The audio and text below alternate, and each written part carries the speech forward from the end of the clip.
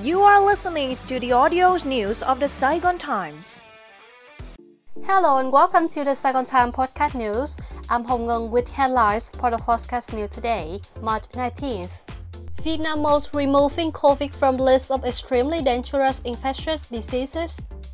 The government will study how to remove COVID-19 from the list of Class A infectious diseases, which are extremely dangerous, according to the anti-pandemic program in 2022 to 2023. The elimination of COVID-19 from the list of Class A infectious diseases is a major step in Vietnam's anti-pandemic strategy and a foundation for the authorities to issue new guidelines matching the new normal. Over the past few months, despite an increase in new cases, Vietnam has completed administering COVID vaccines to people aged 12 and older.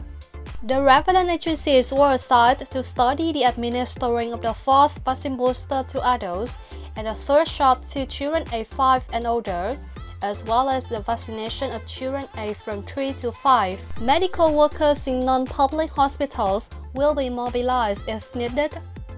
To ensure socio-economic development, the government asked localities to quickly resume production and business activities and not to issue unnecessary anti-pandemic measures.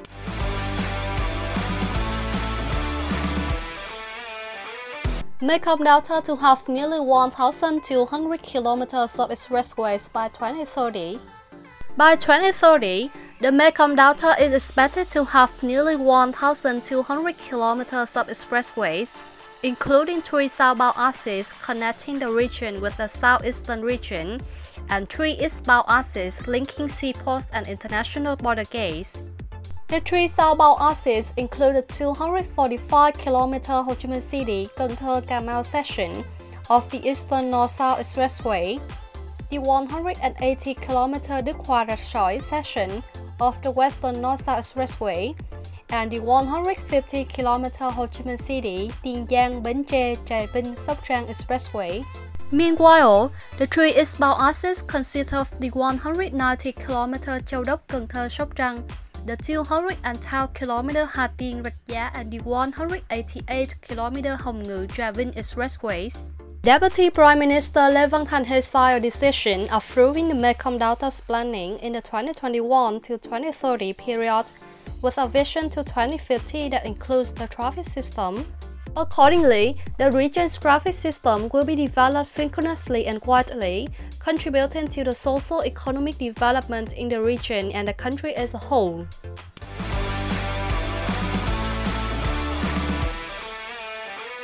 Liên Khương Airport Expansion Project proposed. Lâm Đồng Province has asked the government for approval of its plan to expand the Liên Khương International Airport to increase its annual capacity to 5 million passengers by 2030. The Central Highlands Province proposed upgrading the airport runway, taxiways, and apron to receive larger aircraft and building one more international terminal covering an area of 340 hectares. The expansion project will cost some 4.32 trillion dong and will be implemented under the public-private partnership format from 2023 to 2026.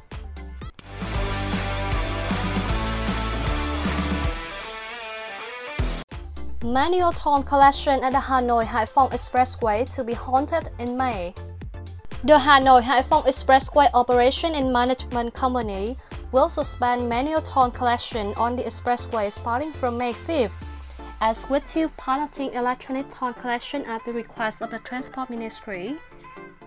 The company will also temporarily stop offering the toll payment service using the Toll and Go card on the route from that day, said Bùi Thị Quỳnh, Deputy Director of the company. She recommended that vehicle owners who have been using the repaired Toll and Go cards use up the balance in their cars prior to April 30. Those who have balance but cannot use it will receive support to transfer the balance to the accounts of other vehicles. By April 30, the balance left in the accounts will be not returned.